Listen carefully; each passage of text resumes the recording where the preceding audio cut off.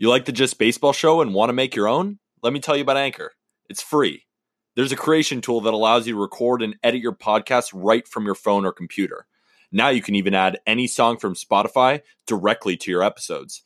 The possibilities are endless for what you can create, whether it's music analysis, your own radio show, or something the world's never seen before. Anchor will distribute your podcast for you so it can be heard on Spotify, Apple Podcasts, and much more. You can make money from your podcast with no minimum listenership. It's everything you need to make a podcast in one place. So download the free Anchor app or go to anchor.fm to get started.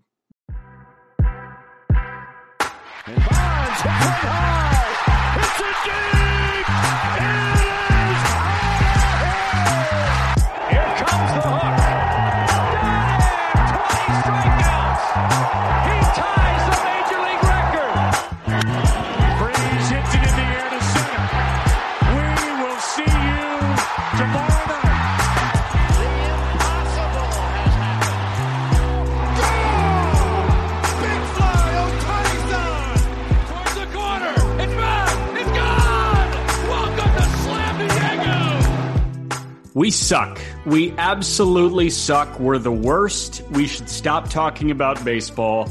And good night. And good night. But the thing is, we've been pretty spot on about everything else. But the Red Sox fans. The Red Sox fans. God, and you know what? Let them have their time in the sun. They freaking deserve it. They really do. They won. They won a series. Good for you, Red Sox. You're going to the ALCS. Is that what you want to fucking hear? You're going to the ALCS. That's exactly what they want to hear. I mean, I want to hear that in a couple of days as a White Sox fan. You wanted to hear it too, but you guys didn't get there. Listen, this is the Just Baseball show, and today is Tuesday, October 12th. We're going to get into what should have been a four-game day of chaos, and we just didn't get it because of the rain out, but we've got three going today. We had three yesterday. We'll talk about Brewers-Braves. We'll talk about Dodgers-Giants. We record as it's scoreless in the fourth inning. I've got a bone to pick with the White Sox pitching management, especially because Tony La Russa was supposed to be the guy to handle that better than anybody else. Not your guy. No, not my guy. Rick Renteria is my manager. Rick Renteria. Yeah, he's my guy, man. Red Sox Rays is just so fresh. We are about 5 minutes off of watching that Kike walk-off sac fly. We're also going to give you a rundown of our 10 favorite stats from this year. It's the regular season. So much fun. Right. If you're a fan of the non-playoff teams, stick around. You might have an Easter egg in here at some point. We went about it. He did hitters. I did pitchers. And we went about it just what stood out, what was unique, not necessarily the best stats, but things that caught your eye, right? And I've got some weird ones. I've got some weird ones too. I have some ones that maybe everyone knows, but they don't know the historical context of it. And then I have some others for players that I saw, like a certain player's ground ball rate set new records, certain hard hit rates crushed old records. Yeah. So those I found pretty interesting. I wouldn't call them the top 10 deepest stats we could find, but just 10 stats that really stood out to us that we feel tell a story about the 2021 regular season. Yeah, so we've got a legit show. Before we get into Brewers Braves, which led off this Monday slate of three, just one overarching thought on Red Sox Rays. For me, I don't know. It's like, I understand you don't want to say that computers can win championships and you got to spend money to win championships. But I just don't know how much of a knock on the Rays this series is, as much as the Red Sox pulling games 3 and 4 out of their ass. Seriously. I mean, it's a testament to the Red Sox. Yeah. If you think about it, you got to give credit to a team that plays loose and free and plays for each other. And this team has been there before. This team knows how to win. They have a winning manager. And I feel like we didn't kind of give them credit for that. We didn't give the Rays, or we gave the Rays too much credit for been there, done that, when they haven't really been there, done that. And how that relates. Remember when I was talking about the Yankees, how I feel like they felt like they had earned something when they haven't won since 2009? It almost felt like we gave the Rays, that bump when they hadn't earned it. And you know what? Maybe we should have looked back and thought, this Red Sox team plays together. They shouldn't have even been there in the first place. And that's a reason why they're here. And I feel like we gave the Giants that praise, but we didn't really give it to the Red Sox because we didn't really believe. But I'd like to talk about our X factors for a second. Yeah. Because I had Brandon Lau as my X factor for the Rays in this series. He had 8 home runs and a 200 WRC plus in the 30 days leading up to the playoffs. He went hitless in this series. Hitless. 0 for 17, I think it was, with 8 or 9 strikeouts. He was hitting third in that lineup for a reason. The Rays lineup just didn't look the same. Now going to my X factors about the Red Sox, Nick Pivetta and Tanner Houck. Yeah. Those guys, they had to bridge the gap in this bullpen. Garrett Whitlock with 2 innings, 2 strong innings. But it was Tanner Houck and it was Nick Pivetta. I know Houck didn't actually have that amazing of a series, but we do remember the 5 innings of strong bullpen work from Nick Pivetta. Those are the X factors, and Nick Pivetta and Houck came through, and Lau did the absolute opposite of that. Houck had a great series. Houck had, a stretch of 4 perfect innings. I want to say, was that game 2 in St. I guess I'm reminiscing. I just saw 1 inning of 1 run, so we're so fresh recording that I'm forgetting what else happened. Right. But right. I don't even remember who my Red Sox X factor was. I know my Rays X factor was Shane Baz. Because I thought that he could establish this series and you just tighten the stranglehold on this thing, and Tampa's going to take it in 3, and that'll be that, wipe your hands off. Baz was not good in game 2. That's a rookie in the postseason. That's a rookie. Was it that he wasn't that good, or was it just the Red Sox were hitting him? That's the thing. That's where it's hard to figure out. And for some reason, his stuff was good and he was commanding the ball fine.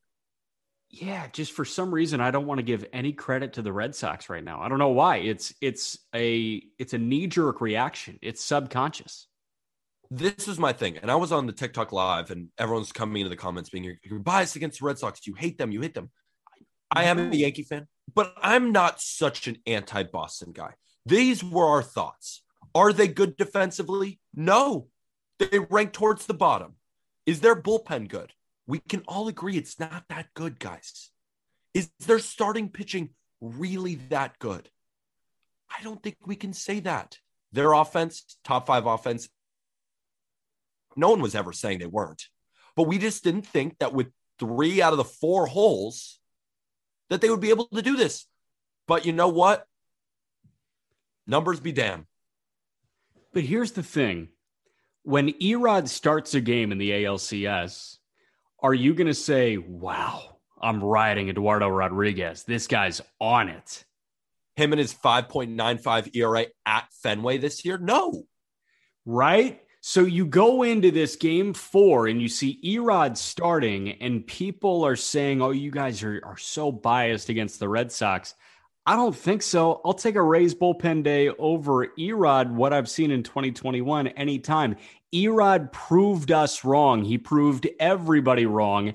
And that's why the Red Sox are so dangerous. That's why the Red Sox, if they continue this magic, and you need magic to win a World Series, if they continue to have this magic, they can legitimately win the World Series because magic usurps any number that's on a spreadsheet.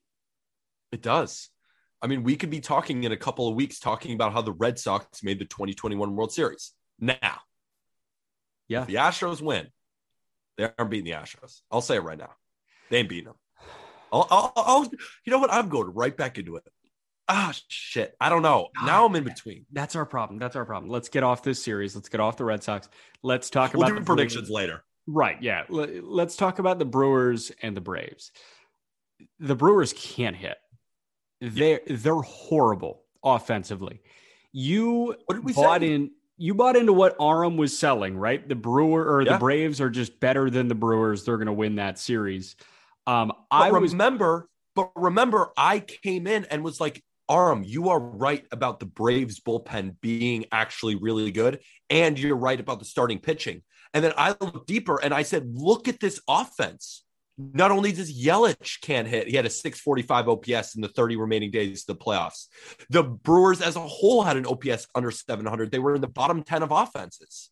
And I was like, okay, the bullpen's there for the Braves. The starting pitching, it may not be as powerful, but it's not that far off. And the offense is clearly better. And they're going to be playing in a hitter's park in Milwaukee. Yeah. So I was like, you know what? Braves in 5. Yeah, damn. I just thought that one guy could propel them on a nightly basis, and the starting pitching was going to be really good. And the starting pitching has been really good. You said the unders hit in each of the first 3 games. 3-0 and unders in the first 2 games, a total of 6 runs scored combined. This past game, 3-0. 9 runs total in 3 games. In 3 games. That type of baseball plays to the Brewers' strong point. You just have to bank on them scoring 2 runs, 3 runs. They just can't do that. Their runs came from Rowdy Tellez in game 1. They haven't scored since. And here's what I didn't factor in here. Freddie Peralta was shoving. You know, we talked about it. We said Freddie and Ian Anderson is the most intriguing pitching matchup on the slate on Monday, even with Rodon and Urquidy scheduled, because we said these guys could duel through 6 shutout innings. They were on pace to do so, and then Craig Counsell had to make the move because their opportunity to score runs came in the 4th inning.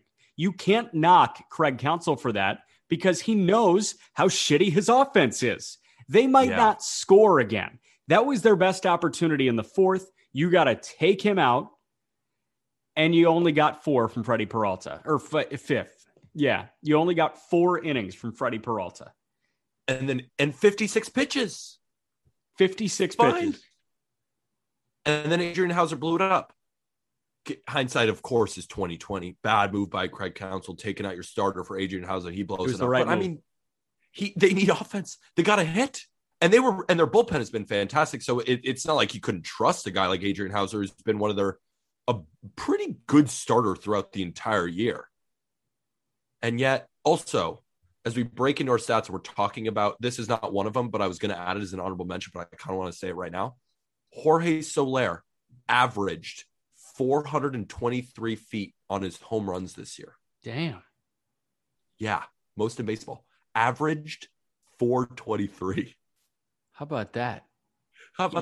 I sent a text when Daniel Vogelbach came on to pinch hit for Freddie Peralta. Yeah. I said, how is Daniel Vogelbach's physique in the catalog of options for the genetic pool to create a human being? Like, he doesn't... When you texted me that, I just burst out laughing, and I was like, how do we Photoshop his head onto a couch? Because he literally looks like a couch. There's just no template that looks like Daniel Vogelbach. No, because his arms are bigger than his legs. And like his his shoulders are bigger than his head. His torso is like short. Like he looks like like you're blowing up a basketball with one of those air pumps and just like pumped air in like whatever spot you thought like typical male muscles would be in. Daniel Vogelbach is 6'270". Tonk. Yes. Aaron Judge is 6'7", 280. All muscle. That just goes to show the sheer force of that man. But like Vogelbach is all muscle too, and then like he's all muscle. No, he's got some fat on top of that. But that dude is so strong. He's got so much muscle. Oh yeah, he is. I mean, he's a tank engine. Thomas the Tank Engine, just rolling through. Man, so the Braves have a 2-1 lead. Just looking ahead in that series, I don't see any world that the Brewers can come back from this. I think their offense is just tapped. I do think it might go 5. I mean, Burns in game 4. Yeah. Could probably win that one. It's probably going to go to game 5, and it's probably going to be Fried Woodruff. In that game, I lean Braves. I don't think this series is over, though. I mean, I wouldn't be shocked if the Braves close it out, but I'm certainly not predicting that it's over after game 4.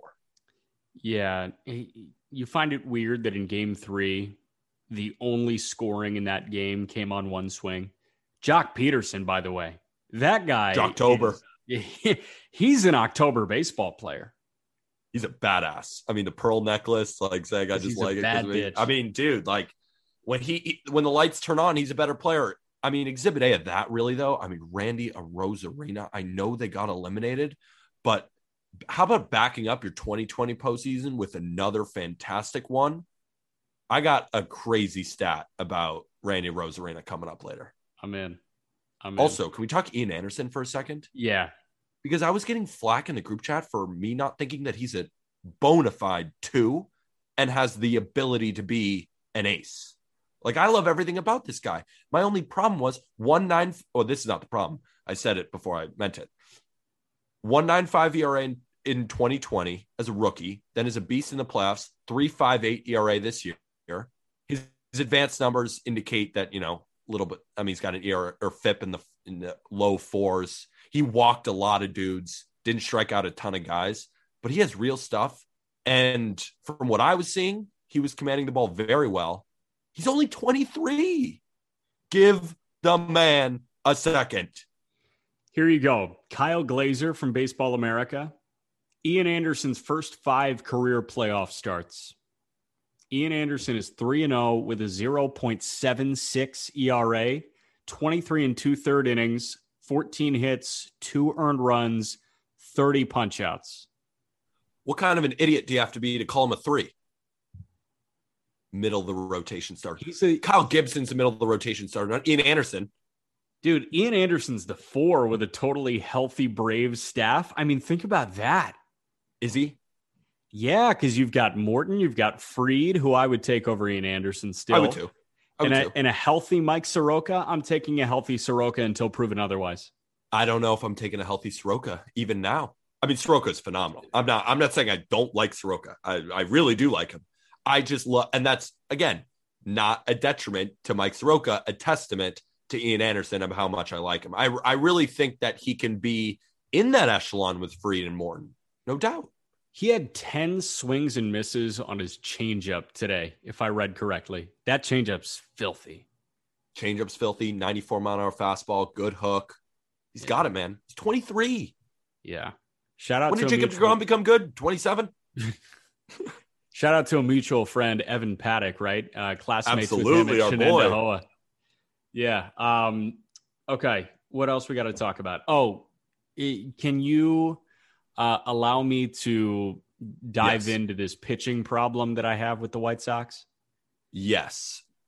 Let's start with Kopech. Stud. In the sense of you liked that move. You went to Kopech, into it. Had to.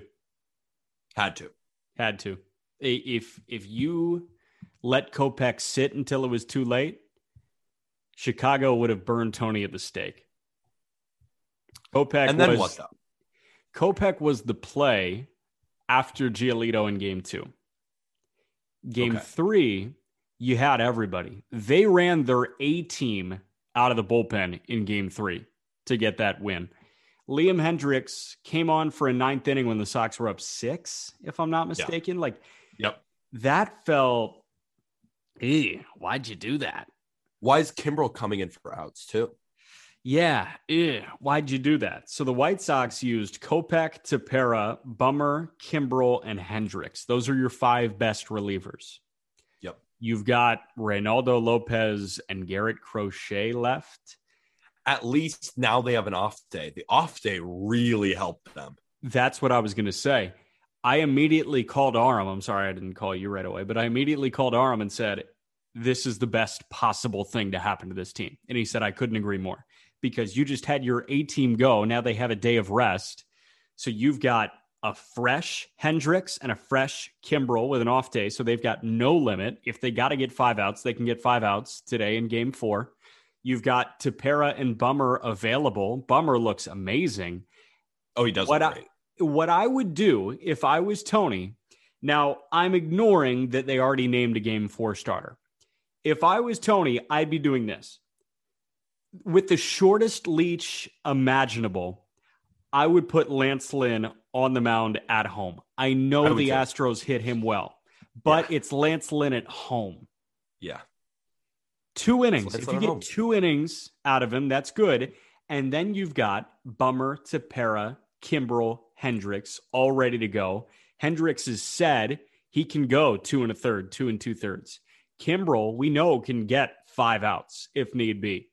Do that with your A bullpen and leave the trio of Giolito to start, Rodon out of the pen, and Kopech out of the pen for Game 5. But that's not what Tony did. To match Lance McCullers, La Russa is still going with Carlos Rodon as the Game 4 starter. Rodon is going to be the quickest yank imaginable if he's not right. He might walk one guy and get pulled. Maybe, because if he's at 91 with his fastball, he's done. You got to yank him immediately. If he's 91, 92, you yank him. It's the same thing as Chapman. When Chapman rolls his Chapman throwing 96, you know the game's over. As if he's blowing it. Yeah. 99, we're having a great inning. Same thing with Rodon. 92, 97. Oh shit, we got a Cy Young candidate on our hands. Yep. It's tough, man, because I would have liked to have Kopech ready to extend for Game 5 and Giolito ready to roll for 4 innings for Game 5. But you're just not there yet. You need one more day for these guys. So with Rodon, I don't know. And like, do you turn to Lance Lynn out of the bullpen? This creates so many questions for me where I feel like, and of course I feel like this because, I'm the armchair quarterback here, but like, of course I feel that my plan is the better one, but I think a lot of Chicago would agree that my plan is the better one. I mean, I'm listening to it, agreeing with you that it is the better plan. The thing is with teeing up for the Astros is that their best matchup is a high-octane righty. And when I say high-octane, I mean high velo, high velocity, right-handers who throw the ball very hard. And the White Sox are loaded with those. Don't throw Dallas Keuchel.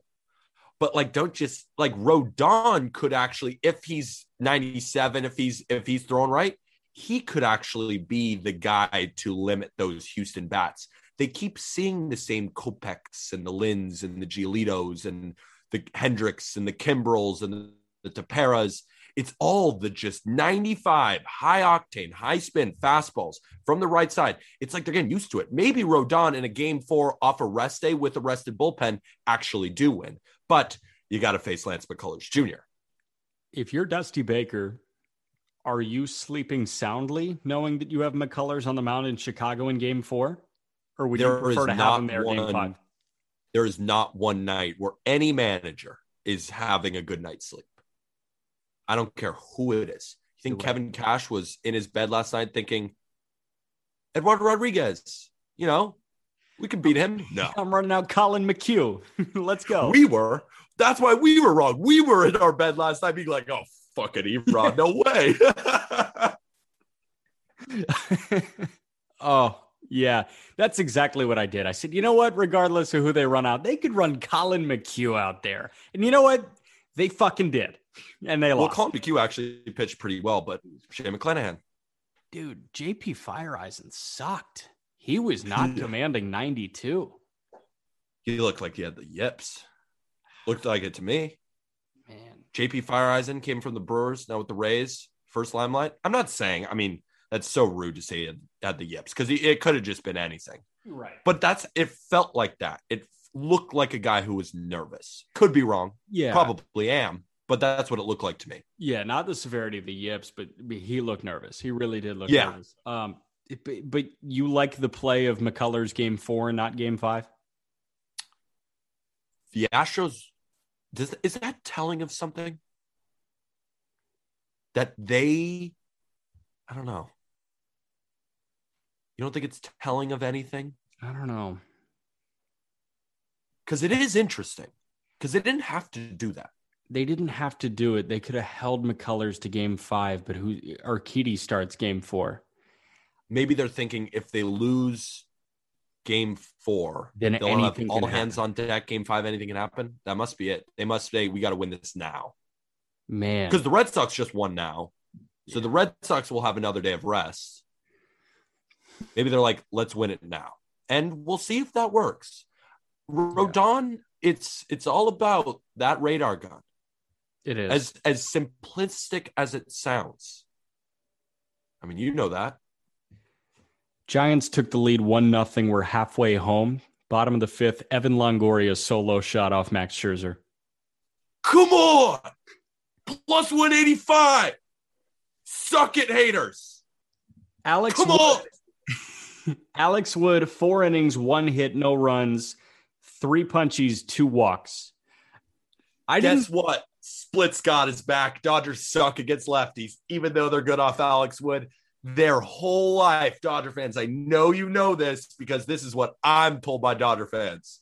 We can't hit lefties. We hit those high-octane righties, similar to the Astros, because a lot of those high-octane righties are in the ball game.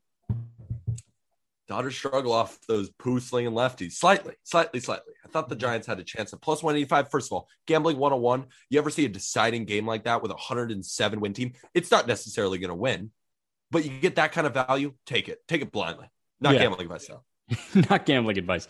Scherzer has 9 strikeouts through 5. Like, we knew this guy was going to perform.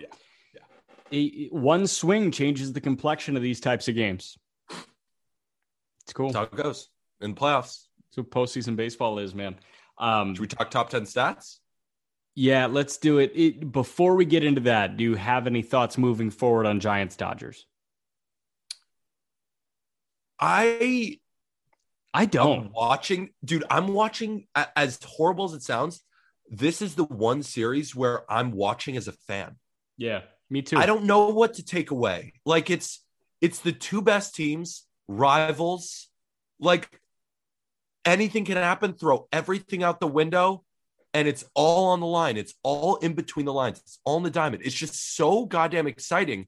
It's like I want to write notes, but I'm like, no, like I can't keep my eyes off the TV. Yeah, no, I'm picking out these little things that just are infuriating in all the other series, right? I'm dialing in on teams' flaws. And then I look at the Giants and the Dodgers, and I'm like, I don't see any flaw right now. This is just the World Series, basically. It is. Right? It should be. It should be. I mean, the Rays, I had the Rays winning it. God. I'm talking about all my right takes just for my actual World Series take to just lose in the ALDS. Right. That's fine. I've got the White Sox winning. Aram's got the White Sox winning. So that's that. Yeah, let's dive into top 10 stats. We'll go. I've got mine. Like, I've got 5 kind of standard stats and 5 more advanced stats. You have that too? I mixed it all in. I don't know if I have 5 and 5, but I have some, like, traditional counting stats and then some advanced stats, but nothing too advanced. Did you rank them? No, just put them how I liked them. I guess I ranked them how I liked them. All right. We'll go back and forth. I'll start with pitching, then you do hitting, and we'll go stat by stat. Cool. My first pitching stat that I want to bring to the table is that Julio Urias is the first 20-game winner since 2016. That matters. It matters. It doesn't matter that much. It really doesn't matter that much because, like, I'm scrolling through win leaders on a yearly basis, and, I'm looking at some of these names. And I'm like, how the hell did you end up on that list? Yeah. But Julio Urias winning 20 games tells me that A, Urias was really good, and B, the Dodgers were really good. That's all I got to know when Julio Urias takes them out. When he throws, the Dodgers, I mean, they just score runs for him, bro. Yeah. You go through his game log, and it's 8-1, 7-1, 7-2, 6-3. Not only is he pitching well, but the Dodgers show up for him. I mean, think about this. In his start, which game did they beat the Giants on? They might lose the other 2 games with Max Scherzer and Walker Buehler. He's also a really good hitter. He's a good hitter. I got a DM saying that is Julio Urias a better hitter than Cody Bellinger right now? I think so. But Cody Bellinger's having a great series, though. He is, yeah. Postseason belly. So here's my first stat. Omar Narvaez I'm ready to say this. Omar Narvaez is the best pitch framer in all of baseball. He led all of catchers in runs extra strikes in 2020, and then he did it again in 2021. Omar Narvaez is the best pitch framer in baseball, the catcher for the Brewers. And Sal Perez is the worst. Yeah, and by a lot. Not by, just slightly down there. -10 is second to last. He's -18. Omar Narvaez is at 10 runs extra strikes. Jonah Heim is 2 at 8. Sal Perez is bad, bitter man. But Narvaez, I love the way Narvaez handles that pitching staff. That pitching staff makes it easy for him because they're really good. Top to bottom, that's as talented a pitching roster as Major League Baseball has, and Narvaez is the perfect guy to be catching it. How many backdoor cutters do you think Narvaez has made strikes that were balls from Burns? Oh, my God. Probably the most in the history of the world. Yeah, like that's the one pitch that jumps out to me in that regard, right? He probably got so many extra just from pulling it in at the last second every time. Dude, like that, the backdoor cutter is the framing pitch. Narvaez probably saw that and was like, this is my time to shine. And then Brandon Woodruff and Freddie, and we're going down the line. Eric Lauer, Adrian Hauser, Aaron Ashby, like they just keep going with the pitching. Yeah. My second pitching stat, 4 pitchers through 200 innings this year. Walker Buehler, Zach Wheeler, Adam Wainwright, Sandy Alcantara. There were 32 pitchers that threw 200 innings in 2015. That's not long ago. 32 pitchers logged 200 innings plus in 2015. 4 did it in 2021. I just stopped drinking my water. I did not know that. 32. And now it's 4. 4? 2015. That's 2021 for you. Nobody's healthy this whole year. Nobody's healthy. It's off of a 60-game season, but 2019 wasn't too much better. There was that crazy drop-off. I think they were at 12 in 2019. From 32, 4 years prior? It's an incredible drop-off. As soon as you said that number, you saw me. I just put my cup down. I was like, wait a minute. Are you sure that's correct? Yep. That's nuts. All right. My second stat, let's give a little bit more credit to Salvador Perez. Salvador Perez and Marcus Semien both set the record for home runs at their position this year. That matters. When is the last time that you've seen 2 position players set home run records at their position in the same season? I know you may have known that they did it, but the likelihood of 150 years of baseball that 2 players in the same season at 2 different positions set the record for home runs. At maybe the 2 most power-starved positions in baseball, second base and catcher. Exactly. Who was the last true power threat that played second base? Jeff Kent? That's a good one. Cano. Cano was a real power threat. Robbie Cano. Yeah, okay, Cano. I was going to say Dan Uggla, but he wasn't good enough. But he had some years. That's a good answer. That's a good answer. Dan Uggla's a good answer. I'd say Cano is the most recent good one. And then does Alfonso Soriano count as the second baseman? No, he did his power hitting as a corner outfielder. Yeah, true. How about catchers? Who's the last mega power catcher you remember? Gary, that 1 year. Piazza? Mike Piazza, yeah. Like Piazza. I think, what the hell? that was the record he broke. Those are very weak positions power-wise. Oh, yeah. And they did it. So I guess it's not the craziest, but when's the last time 2 players, 2 different positions set the record for home runs? I think it's kind of crazy. And I like it. I like home runs. So yeah, Jason Stark could tell you the answer to that. I'm not going to tell you the answer to that. Yeah, I don't know.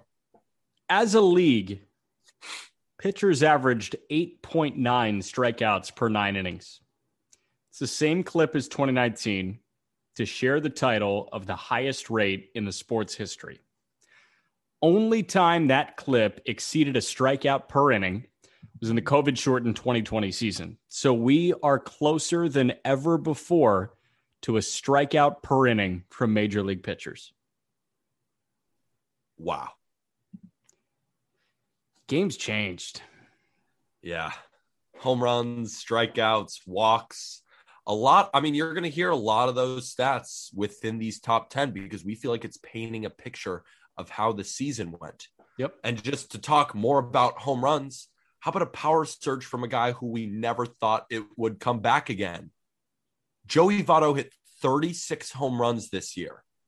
He hit 37 home runs from 2018 to the end of 2020. COVID shortened season, I get it. So 2.5 years of production into one season. I thought that was kind of crazy. That's totally crazy. Joey Votto, for some reason, tapped into this power, and he said it was a mental switch for him. It wasn't necessarily physical because he's always looked like that, but it was that mental approach of saying, I'm okay swinging and missing a little bit more. I'm going to get a lot more power in my game, and he did it perfectly. I mean, he almost hit 40 jacks. Does that prove he's a Hall of Famer? He's got to be close. I mean, one of the best pure hitters of our generation. Yeah. Will he get in with – does he – I hate that I don't know this. I should know this. Does he have an MVP? I think he's got an MVP. I should know this too. Doesn't he have one? Why do I think that he does? I'll tell you after I rip off this stat here. Okay. Mark Melancon led the league in saves. That's it. That's my stat. I was not expecting a team that was under 500. I just wasn't expecting Mark Melancon to lead the league in saves in 2021. Like how you said that, you're like, I just don't. I mean, I didn't call it either. I mean, shit. I thought Liam Hendricks was going to do it easy. After that, I thought, Diego Castillo had a shot. I thought Alex Colomé had a shot because I thought the Twins were going to win a bunch of games. Like, not once did I think that. So an aging Mark Melancon coming over to the Padres didn't immediately make you think league leader in saves? No. Joey Votto won an MVP in 2010. He finished as the runner-up in 2017, and he finished in third in 2015. So he's got 3 top 3 finishes and an MVP.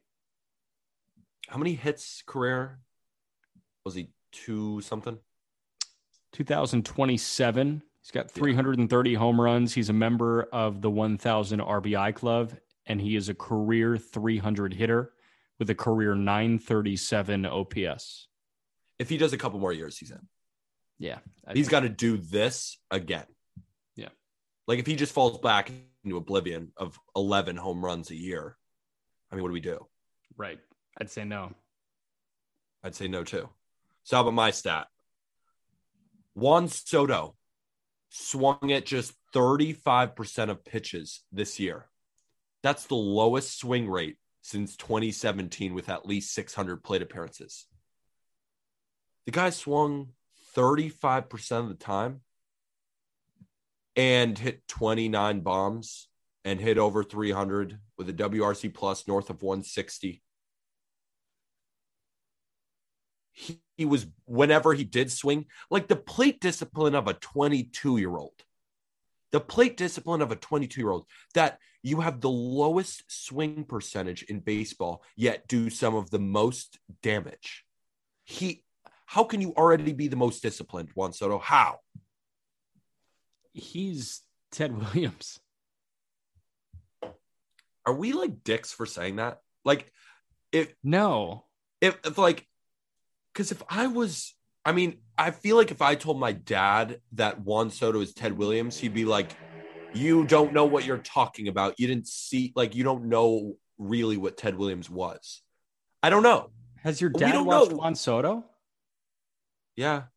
Right? He's 22.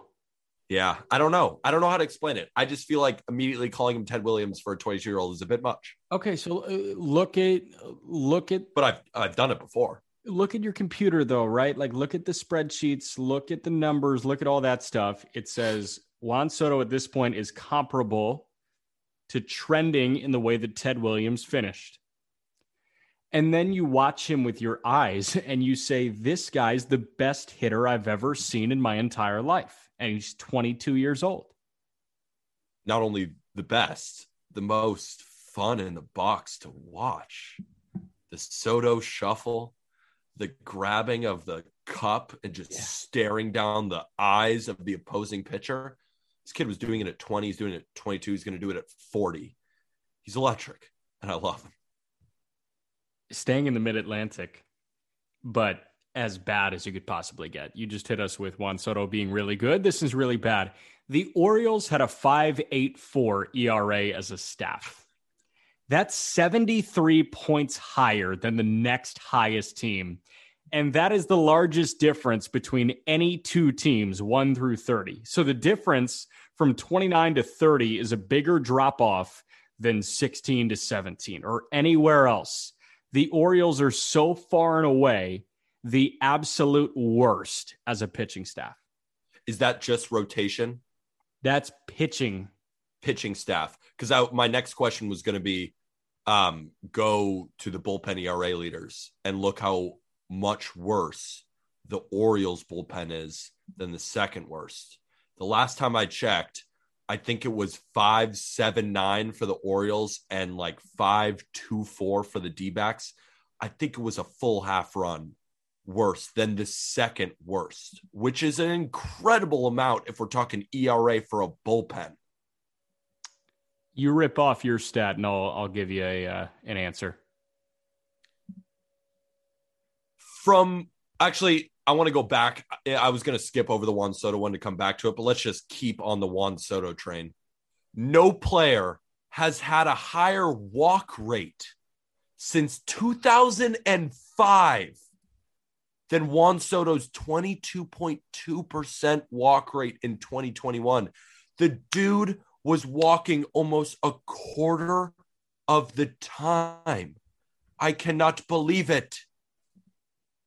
That's all I got. I can't believe what he's doing. I can't believe what he's doing either. I've got your answer for you, by the way. Orioles at 5.70, Nats at 5.08.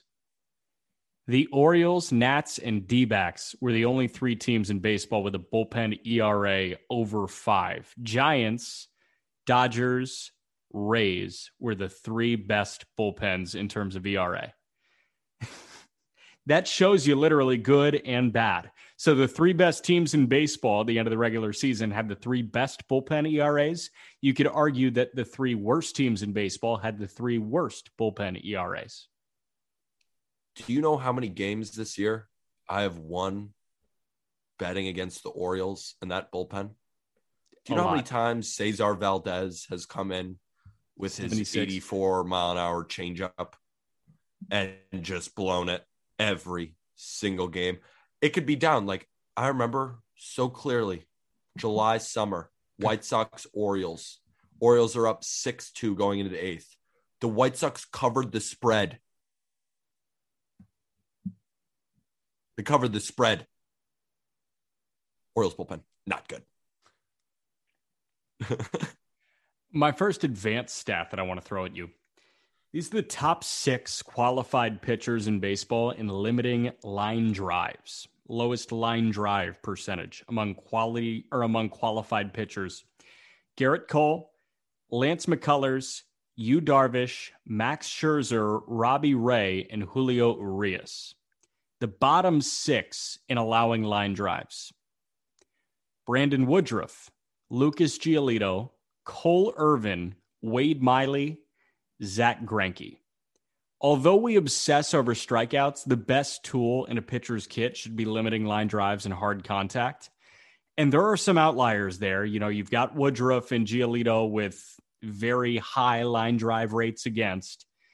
But Cole Irvin and Wade Miley, compared to Garrett Cole and Max Scherzer and Robbie Ray, don't allow line drives. Goes to show you, always need high-octane stuff. Pitchability is the most important part of baseball. Most important part of pitching. Do you know how to pitch? Are you a thrower versus a pitcher? Yep. That question is asked a lot, moving up the ranks from little league to high school to college to the minors to the majors. Are you a pitcher or are you a thrower? Throwers get drafted. Pitchers break into the show. Bang. All right, yeah, let's move on to some advanced stats. These aren't that advanced, but, you know, a little bit more advanced. Let's start with my Yankees. From June 1st on, Brett Gardner was 4th on the Yankees in WRC plus with a minimum of 200 at bats. You want to run Brett Gardner out of town, but look back. He was the 4th best hitter on the Yankees for most of the season. What else do you want me to say? Nothing. I'm good. Just say your goddamn stat. He's just not sexy. Let's talk pitch values. Best fastballs, hardest fastballs are two very different things. Absolutely. Let's look at the value of fastballs on Fangraphs using standardized runs allowed by pitch. So the most valuable fastballs in terms of runs in Major League Baseball. Number 1, Max Scherzer, hard. Number 2, Walker Buehler, hard. Dodgers. Number 3, Brandon Woodruff, hard. Hard. Number 4, Zach Wheeler, very hard. Fast as shit. Number 5, Anthony DeSclafani, who's 94. Bang. Number 6, Adam Wainwright, 89 miles an hour. Woo! Throwing a fastball really hard is the easier way to have success, but if you have mastery of a low velocity fastball and you can pump it up and inside on these guys, it can still be a top 10 fastball in baseball. He's throwing 91 mile an hour fastballs at the hip, and it's bending back in from lefties. It's tailing away from lefties if you throw on the outside corner and they're just flailing at it. It's moving into right-handers, just fists off. Seems like they're late. No, it's just moving like nobody's business. 89 is the 6th most valuable fastball in baseball. Isn't that if you don't throw 90, let's say you're a high school pitcher right now that's throwing 89. I mean, if you're throwing 89 in high school, you got a pretty bright future ahead of you. But let's say you're throwing 84 and you're looking for offers. There is a path. Do not believe that it's just velo. There is a path. That's all I got to say. Yep. This one is I just laughed when I saw this one. Raimel Tapia's 67.4% ground ball rate is the highest ground ball rate since 2005 with at least 500 at-bats. We made fun of Eric Hosmer all year, but it was really Raimel Tapia just hammering 2/3 of every ball he hits straight into the ground. Oh, that's kind of funny. It is very funny. Highest since 2005. I was looking at Raimel Tapia too. I was just like, holy shit, dude. We talk about Eric Hosmer and those types of guys just like drilling the ball into the ground, but there's somebody that does it way more than anybody else. Raimel Tapia. Let's stay on ground balls. I've got one referring to ground balls. You ready? 7 pitchers in Major League Baseball had a negative average launch angle against them, meaning that they were the 7 best ground ball pitchers in the sport. 2 starters. Can you name the 2 starters? Oh, ground ball rate. I mean, it could be anybody. Just tell me. They're postseason starters. One of them just shoved. Gosman. Logan Webb. Logan Webb. I'm duh, Peter. Slider. Other is Framber Valdez. Oh. Yep. And then the 5 relievers.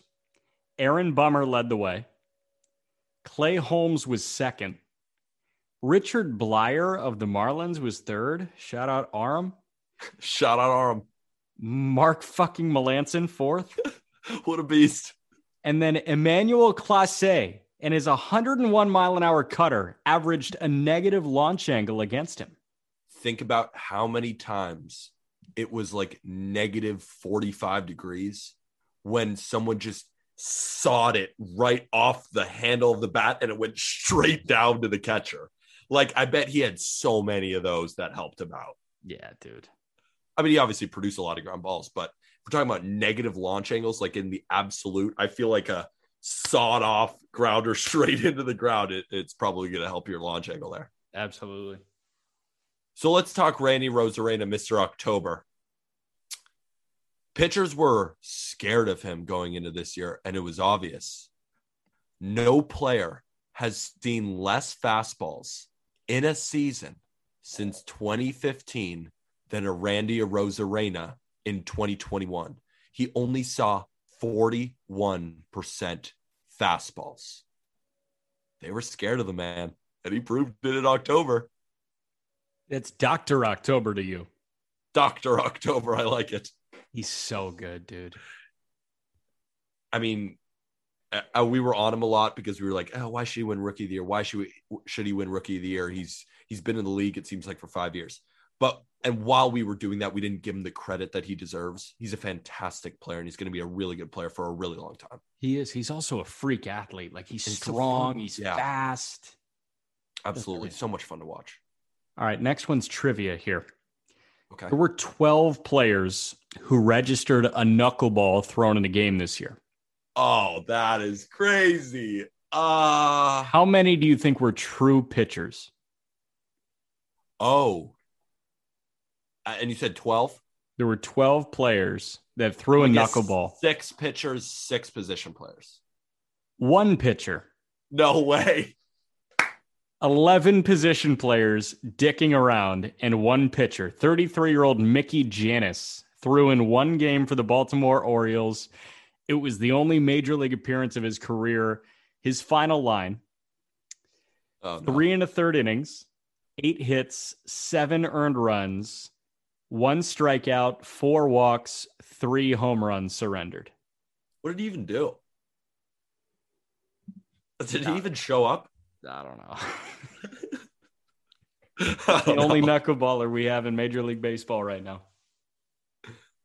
Let's talk another Tampa Bay Ray that is also younger than Randy, and is going to end up to be a Hall of Famer.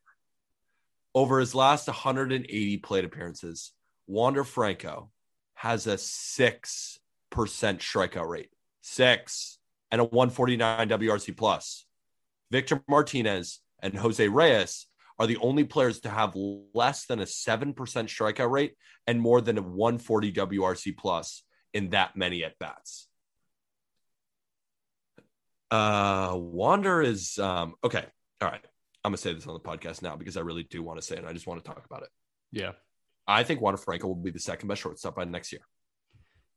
Behind Tatis? By next year. Behind Tatis. And I think he will eventually become a better player than Fernando Tatis Jr. He's going to strike out a lot less than Tatis. He's going to play better defense. Yeah. Tatis is going to hit 45 home runs, something Wander can't do. Wander's not going to do it. But Wander can hit 30. Yeah, but 315. And Tatis is going to steal more bases. Yeah. What do you value? Do you value the much better defender who hits? I mean, Wander could hit 320, 330. He's going to win batting titles. If he hits 30 home runs, then you're kind of like, is Tatis really the better shortstop? You start splitting hairs there. You do. You start splitting hairs because you're like, okay, you got one guy who's 290 with 45 jacks and 30 stolen bases. Right. And the other guy's 300 with 30 bombs. I would love it's like, whatever. I don't care. Yeah, I'll take either. Yeah. Yeah. That's just how highly I think of this guy. Wow. So who's on the outside looking in there? Correa, Seager, Xander, Story, I guess you could say. Tim if Anderson. You move Semien back to short, I don't know. You got to put him in somewhere. Damn. Yeah. Because then you start kind of pulling back layers of some guys. Because then you look at Xander Bogaerts and you're like, well, Wander could be a better defender. Look at Trey Turner. I mean, Trey Turner's such a dog, but then Trey Turner's moving to second. Does he stay at second? I don't know. There's a lot of moving pieces there, like Wander Franco or Bo Bichette. Wander. Okay, and it's that obvious to you, and Bo Bichette's a top 10 shortstop. Yeah. There you go.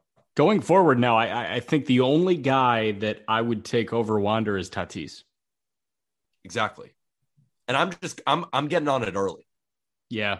It was funny. I was talking about that during the live, and people were like, I think Wander's now overrated. And I thought that was a hilarious take because I was like, actually, you know what? You're right. For all of us just hurrying up to pile on the water train is actually making him overrated. Yeah, I think so.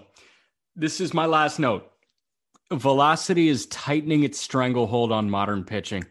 Average fastball velocity is up about a tick over the past 5 years, but you can see it best within new pitchers and team identity. What I mean by new pitchers, rookies and minor leaguers are throwing harder than ever.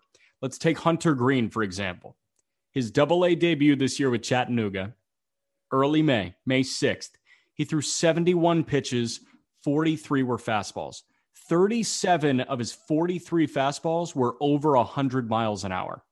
That's velocity. And I understand he is the king of velocity in minor league baseball, but that's what everybody wants to be. Now, team identity. The White Sox constructed their pitching staff to deliver constant velocity. As a team, they threw over 6,600 pitches north of 95 miles an hour. That's 1,500 more than any other team. And the top velocity staff in 2020, the Tampa Bay Rays. So if you adopt this team-wide approach of shoving hard fastballs, you're going to be successful now. But they're playing the Astros. Is that a bad matchup?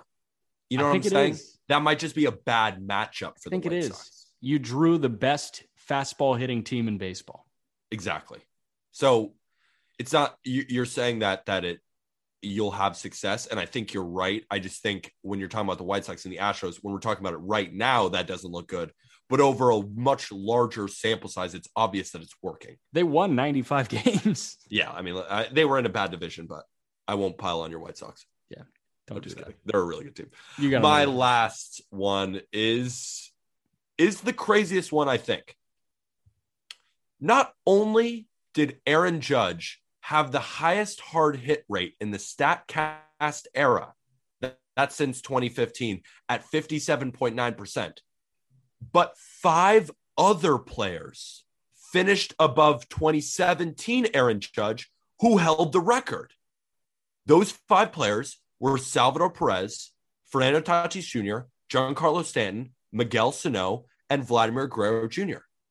So that means 6 of the top in hard hit rate since the StatCast era began in 2015.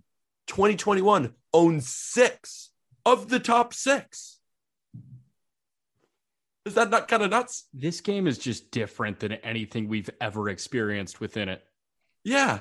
6. All the top 6. That's nutty. Miguel Sano. What the hell is he doing in there? Out here raking. God. Remember, hard hit rate. So it's all the balls you hit. Miguel Sano strikes out a lot, but all the balls he's hitting, he's raking them. Yeah. No, you can strike out 1 billion times. It doesn't matter. That's the thing about some of these stats. It's like you got a little more context in the middle of them. Man. Yeah, this was fun. This was a good rundown of those stats. Before we go, we haven't checked the Giants-Dodgers score in a while. We got fired up. Oh, shit. 1-0 Giants, plus 185. Not gambling advice. Come on. Top 7. 3 hits apiece. Top 7. Man. Tyler Rogers, 4 outs. Scherzer threw 6 1/3, still has 9 punch-outs. Yeah, they're not pulling him. He's at Peter Apple 23 on Twitter. I'm at Jack_McMullen11 on Twitter, at Just BB Media on Twitter, at Just Baseball Fans on TikTok and Instagram. Find us on YouTube at Just Baseball. We've also got a Discord at Just Baseball, twitch.tv/Just Baseball Fans. Check out the brand new Just Baseball shirt at Pillbox Batco. You can find the link to that in this episode description. You can also find the Just Baseball collection at Breaking Tea in our episode description. What else? You're becoming Magic Johnson on the break. Hey, 5-star review. Forgot. Bang. You're becoming Magic Johnson the break, just dishing passes. Like, hey, Kareem, you want one? Worthy, you want one? Bang, bang, bang. Left and right. I'm flying to New York this morning. See you soon. Thank you, everybody.